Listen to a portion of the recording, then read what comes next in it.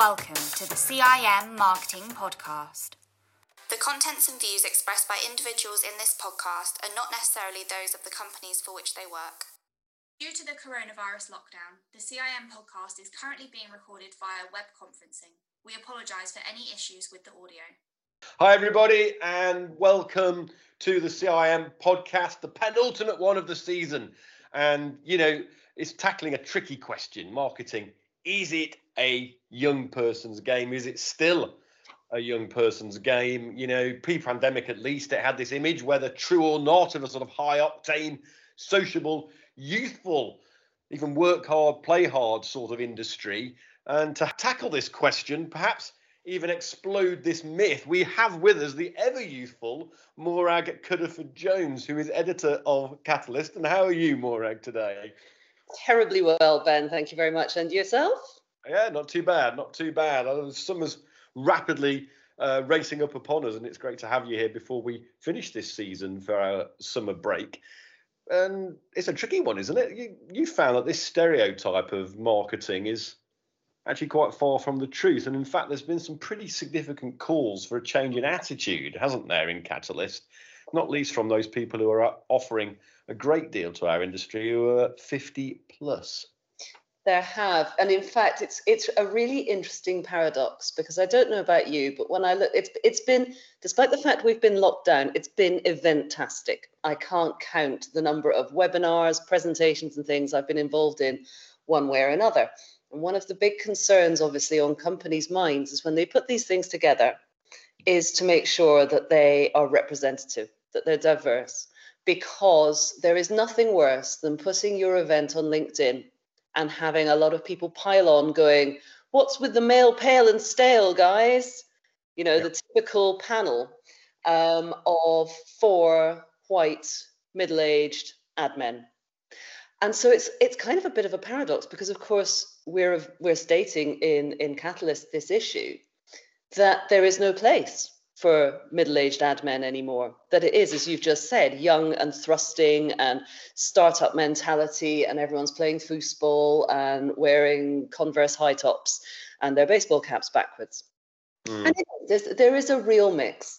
So yes, there is the pale, male and stale, but that is the top echelons of advertising, where you've got the admin who've been in post for 40-something years, and it's the same ones doing the rounds of the panels. But that's a very niche part of the whole industry. And generally what we seem to celebrate in the whole of the marketing industry, not just advertising alone, but we seem to celebrate youth. You can't move for 30 under 30 top 21 young entrepreneurs. There's even one, I think, I could be speaking out of turn, but something along the line celebrating young mothers in the marketplace. And there was a bit of a backlash again, someone saying, why am I so special just because I managed to go back to work and have a child? This is what most of us are doing. Right.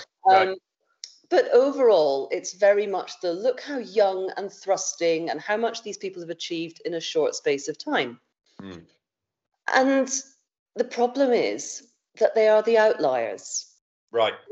These are people, yes, let's absolutely champion people who've made an absolutely massive splash and come up with a brilliant idea and seem to be incredibly young. They're shaking it up. They're bringing a new generation's perspective. But by and large, what is winning, hare and tortoise, what's winning the race is a lot of accumulated experience, expanded networks, different types of jobs. And, that's time. It's like a good sourdough starter, Ben. You can't rush these things. Yeah.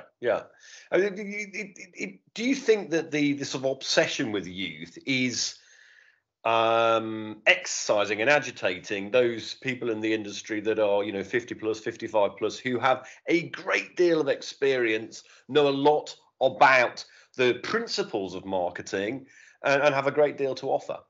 Absolutely. I mean, there are endless frustrating conversations going on in boardrooms up and down the land, not just our land. We talk about we need data to measure the impact of this campaign. We need to project how this is going to work. And an older, more experienced executive is going to be able to stand up with some confidence in that boardroom and go, according to my experience, having done similar things in the past, having followed these trends, I can state with a degree of confidence that this will work. Can I give you an absolute number on it? No. But my experience, my team's experience, and my practical knowledge should be of equal weight. And I mean, there was one startling figure. This has all come out of the Catalyst Roundtable in the next edition, where we called it seniority complex.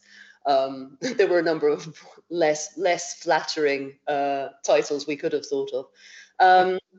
But one of the startling statistics is that only 5% of people over 50 are in creative industries these days.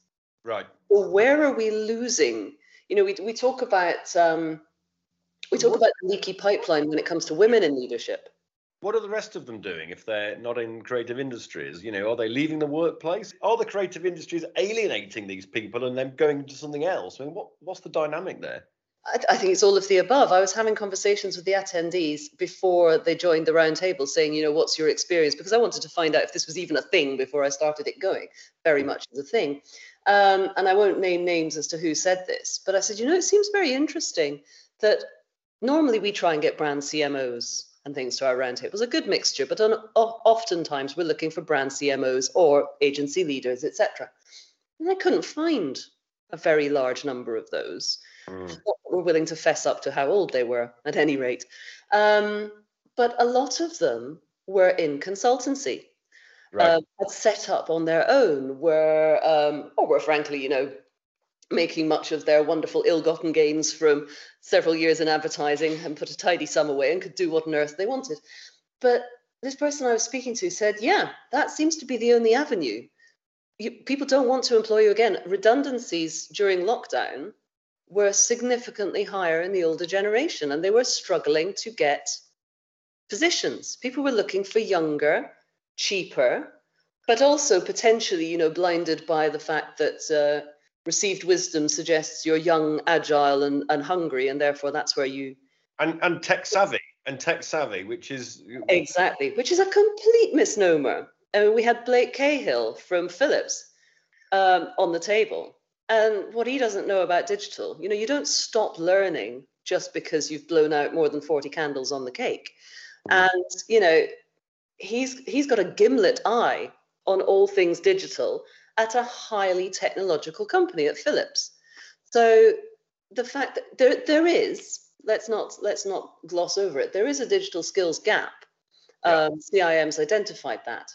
But is it universal? No. Should we say that all over 50s can't run a mobile phone? Definitely not. And in fact, somebody I was talking to for an entirely different article said that silver surfers, such called, had dramatically increased over lockdown and were now perfectly happy. They hadn't been jammed into this pipeline grumblingly and desperately trying to hold on to their Bakelite transistor radios. They'd had this world opened up to them out of necessity, and they're going, God, blow me! Look what I can do now. This is fantastic. But it goes back to this point about the old adage that instinct is actually just a series of built-up experiences over a long period of time. That means that you are able to, as you said earlier, say I can't tell you necessarily why this will work, but my experience will tell you that it will work. Digital is a tool. It's a way of measuring stuff. It's a tool. It's a process. But actually, what we're trying to get to as marketers, presumably, is human emotion, trying to find that human response.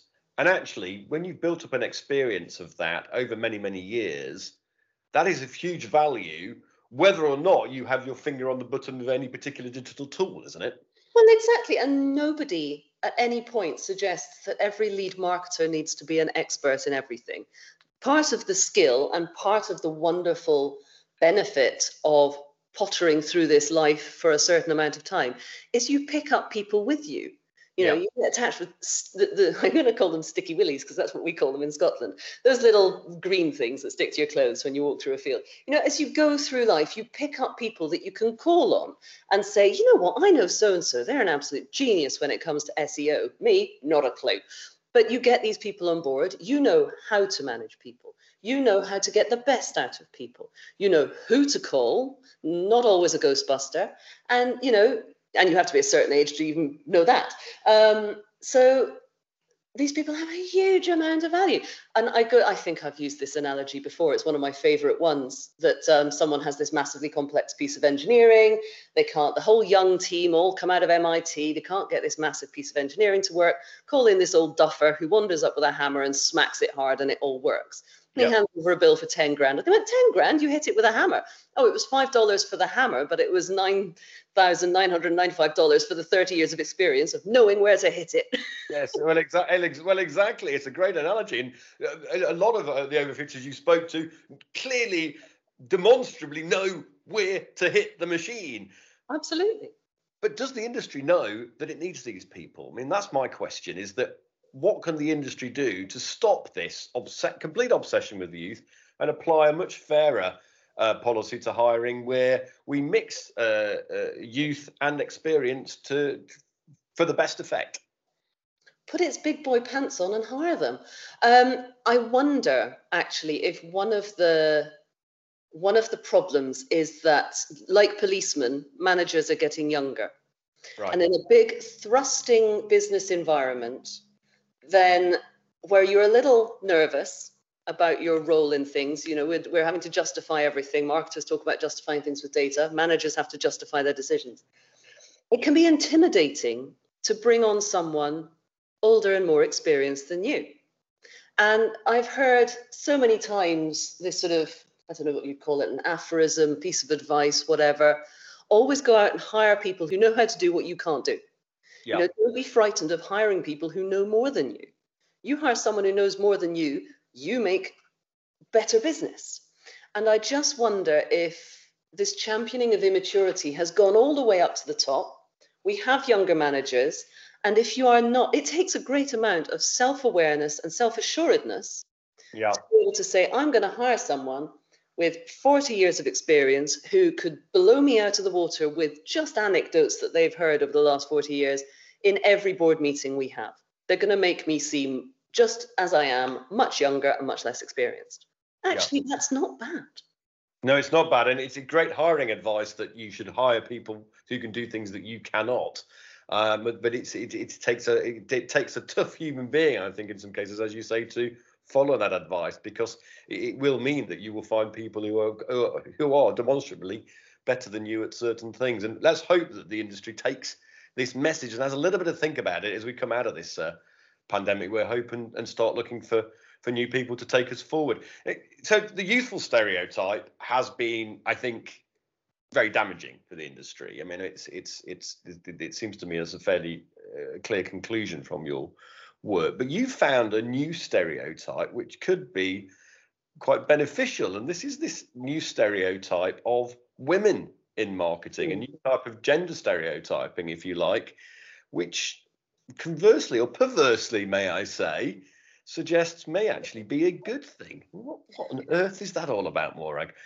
So this was an article that author and brand consultant Giles Lurie and one of his colleagues, Katie Mazzino, produced for us. And when I first read it, I bristled. Oh, right. As a woman, I went, why are we talking about Tupperware in 2021? And why are we talking about soft skills and women being very good at convincing people to do things? And then I had a little word with myself. And I was like, okay, so I've spent so long banging the drum going, women are equal, women can do everything. Well, not really banging the drum, I'm not that bad, but going, women are equal, we can all do the same things. Why are we making this distinction? And increasingly, I am coming to the conclusion that there are differences and we should recognize them and exploit them. And it's not universal. There are women that can be, I'm not sure I can say this, but there are women who could be absolutely testosterone-driven ball breakers in the boardroom. And there are men who can be incredibly empathetic and soft-skilled and everything else. But it identifies a number of feminine traits, shall we say, many of which will seem completely cliched. But a cliche is only something that gets said lots. Yeah. And I read the article again with a sensible head on and went, this is true. This phrase, bringing your whole self to work. So the fact that I'm a wife, a mother, an editor, a writer, a freelancer, a gardener, all these things, I bring all of these things with me to work. And it's not just to sit around the water cooler and talk about what the kids did and what I planted at the weekend. There are skills and insights from absolutely everything.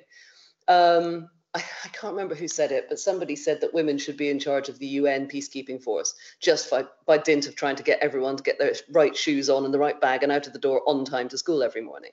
Yeah. Again, always with a caveat. Yes, there are plenty of men who are brilliant at that too. But these things tend to fall to women. It tends to be things that women are skilled at, and women tend to be the peacemakers and tend to be the negotiators. They tend to be the ones who bootstrap and find the chinks in things and find the alternative way around. So I'm very aware that this will sound to some like it's going back to the bad old sad old days of stereotyping. But there is a lot to be said for it. And if we throw out everything that we have been and learned, then we're not bringing our whole selves to work. We're bringing a caricature of what we think the modern woman, the modern man, the modern executive is. Some branches of feminism, of course, do say that there are innate characteristics to women, or there are general characteristics for women, which are much more common in women than are in men. And other branches of feminism say that actually, that's not true. This article obviously argues the former. How do you think it will go down with the industry? You bristled at first and then became more and more convinced when you thought about it. Are you expecting some green ink letters? I'd love a green ink letter. I always love a green ink letter. I think what we do in this article is we give some brilliant examples of some really top flight women. So Dolly Parton, for example. Dolly Parton is the feminine icon par excellence. She's all waist and chest and nails and lipstick and hair. She's also one of the primary investors in Moderna. She's also an incredibly steely businesswoman, but she does it all by embracing rather than rejecting what makes her her. We also feature Marsha Kilgore, who founded Beauty Pie. Everyone would say, oh, well, she's a woman. She would found a beauty range. Well, why not do what you're good at? So it's very much, I want to urge people not to do the Twitter approach to reading an article. Here's the headline, women stereotypes. Oh my God, are we not past this yet? Read it and find out why. We say we need more women on boards. Why do we need more women on boards? Because companies with a higher proportion of women on boards tend to do better.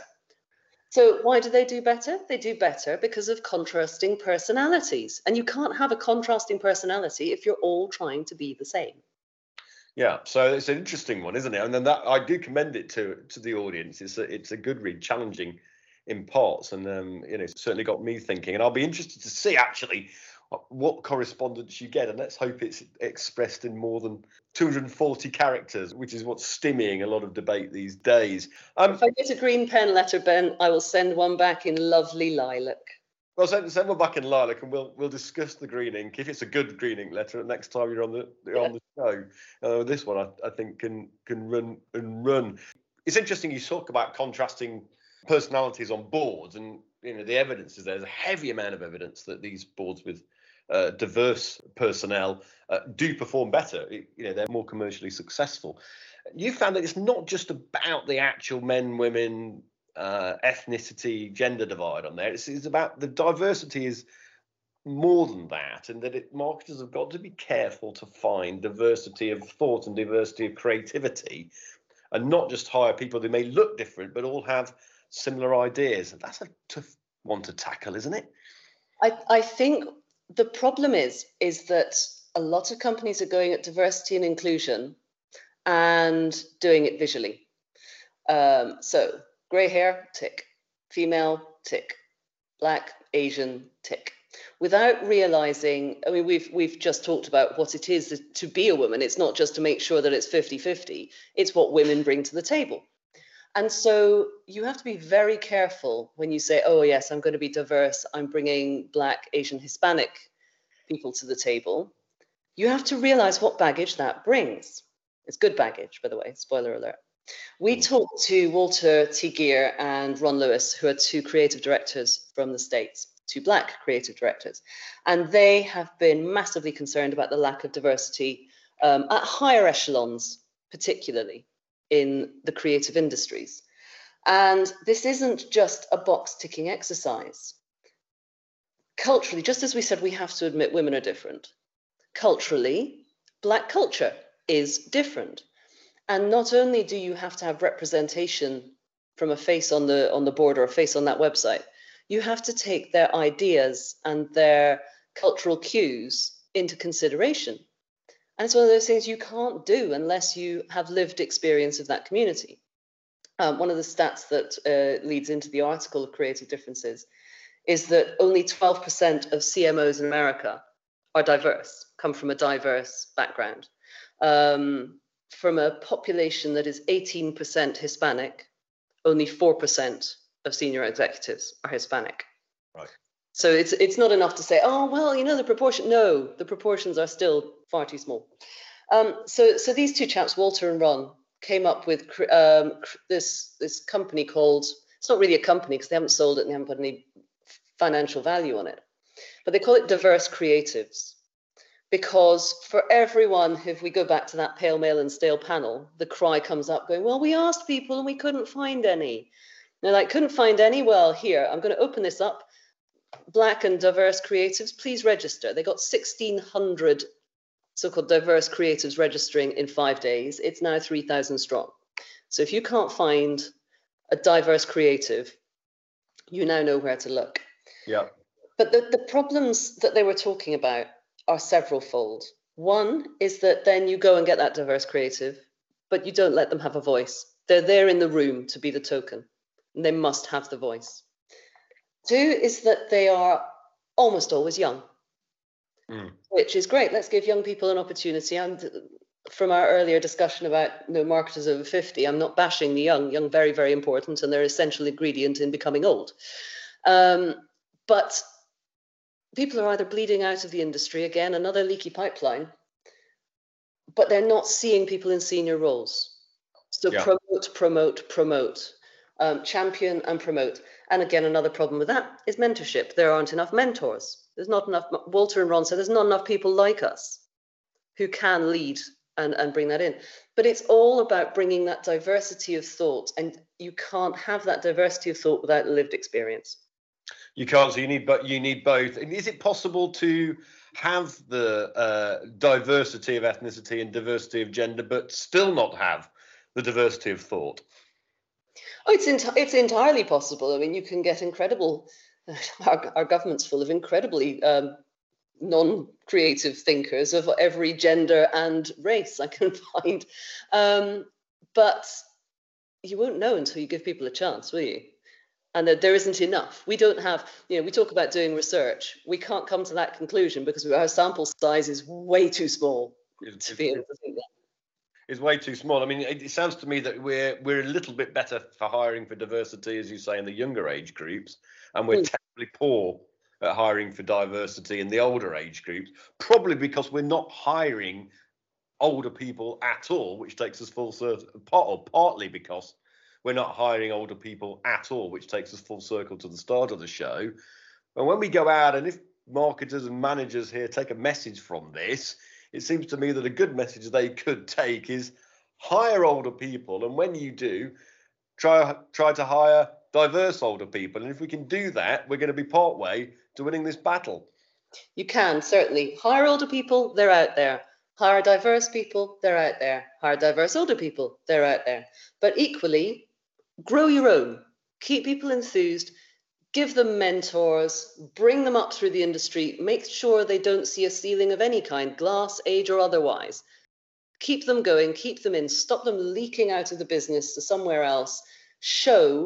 Demonstrate, show, don't tell. Show that these people will be valued, invested in, and cared for, up until the moment they say, you know what, I don't want to do this anymore. I'm quite happy now.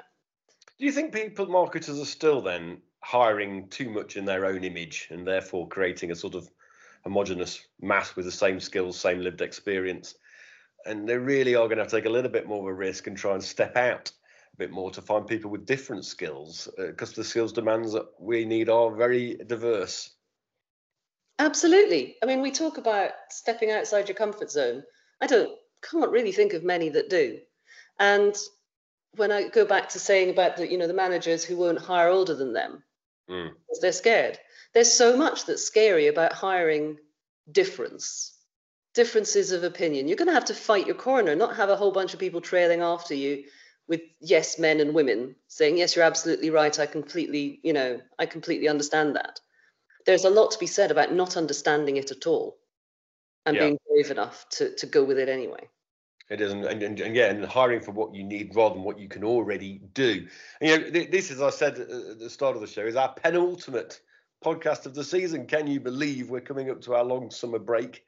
Well, we all spend, hopefully a couple of weeks on not on the shores of the Mediterranean, but on the shores of the North Sea or wherever it will be this summer. Next week of our final podcast, we're being joined by Claire Kemsley from Hays. She's going to be talking about how those marketing skills are really shifting in the industry and what we need to do to make sure we're satisfying the demands for skills that we need. And I think a good thing to start with is to try to be a bit more diverse in our recruitment. And anyone who's interested in that should pick up a copy of Catalyst magazine, which is for all CIM members, coming out right now on digital and in print. And I do commend it to you. Morag, it sounds again like a fantastic issue. You probably had a great fun pulling together. I'm going to see you again on the show soon. Very much hope so. I shall be back with all the juicy bits from the next issue, I expect. Yeah, that sounds great. We can't wait. We'll see you after the summer then. Have a great summer, and I'll see you probably at some point in the autumn to talk about the next super soaraway issue of Catalyst magazine. Great to see you again, Morag. Thank you very much. Fantastic, Ben. Thanks ever so much. Have a wonderful break. If you've enjoyed this episode, be sure to subscribe to the CIM Marketing Podcast on your platform of choice. If you're listening on Apple Podcasts, please leave us a rating and review. We'd love to hear your feedback. You can also join the conversation on Twitter at CIM_exchange, where we'll keep you updated about the latest episodes. See you next time. CIM Marketing Podcast.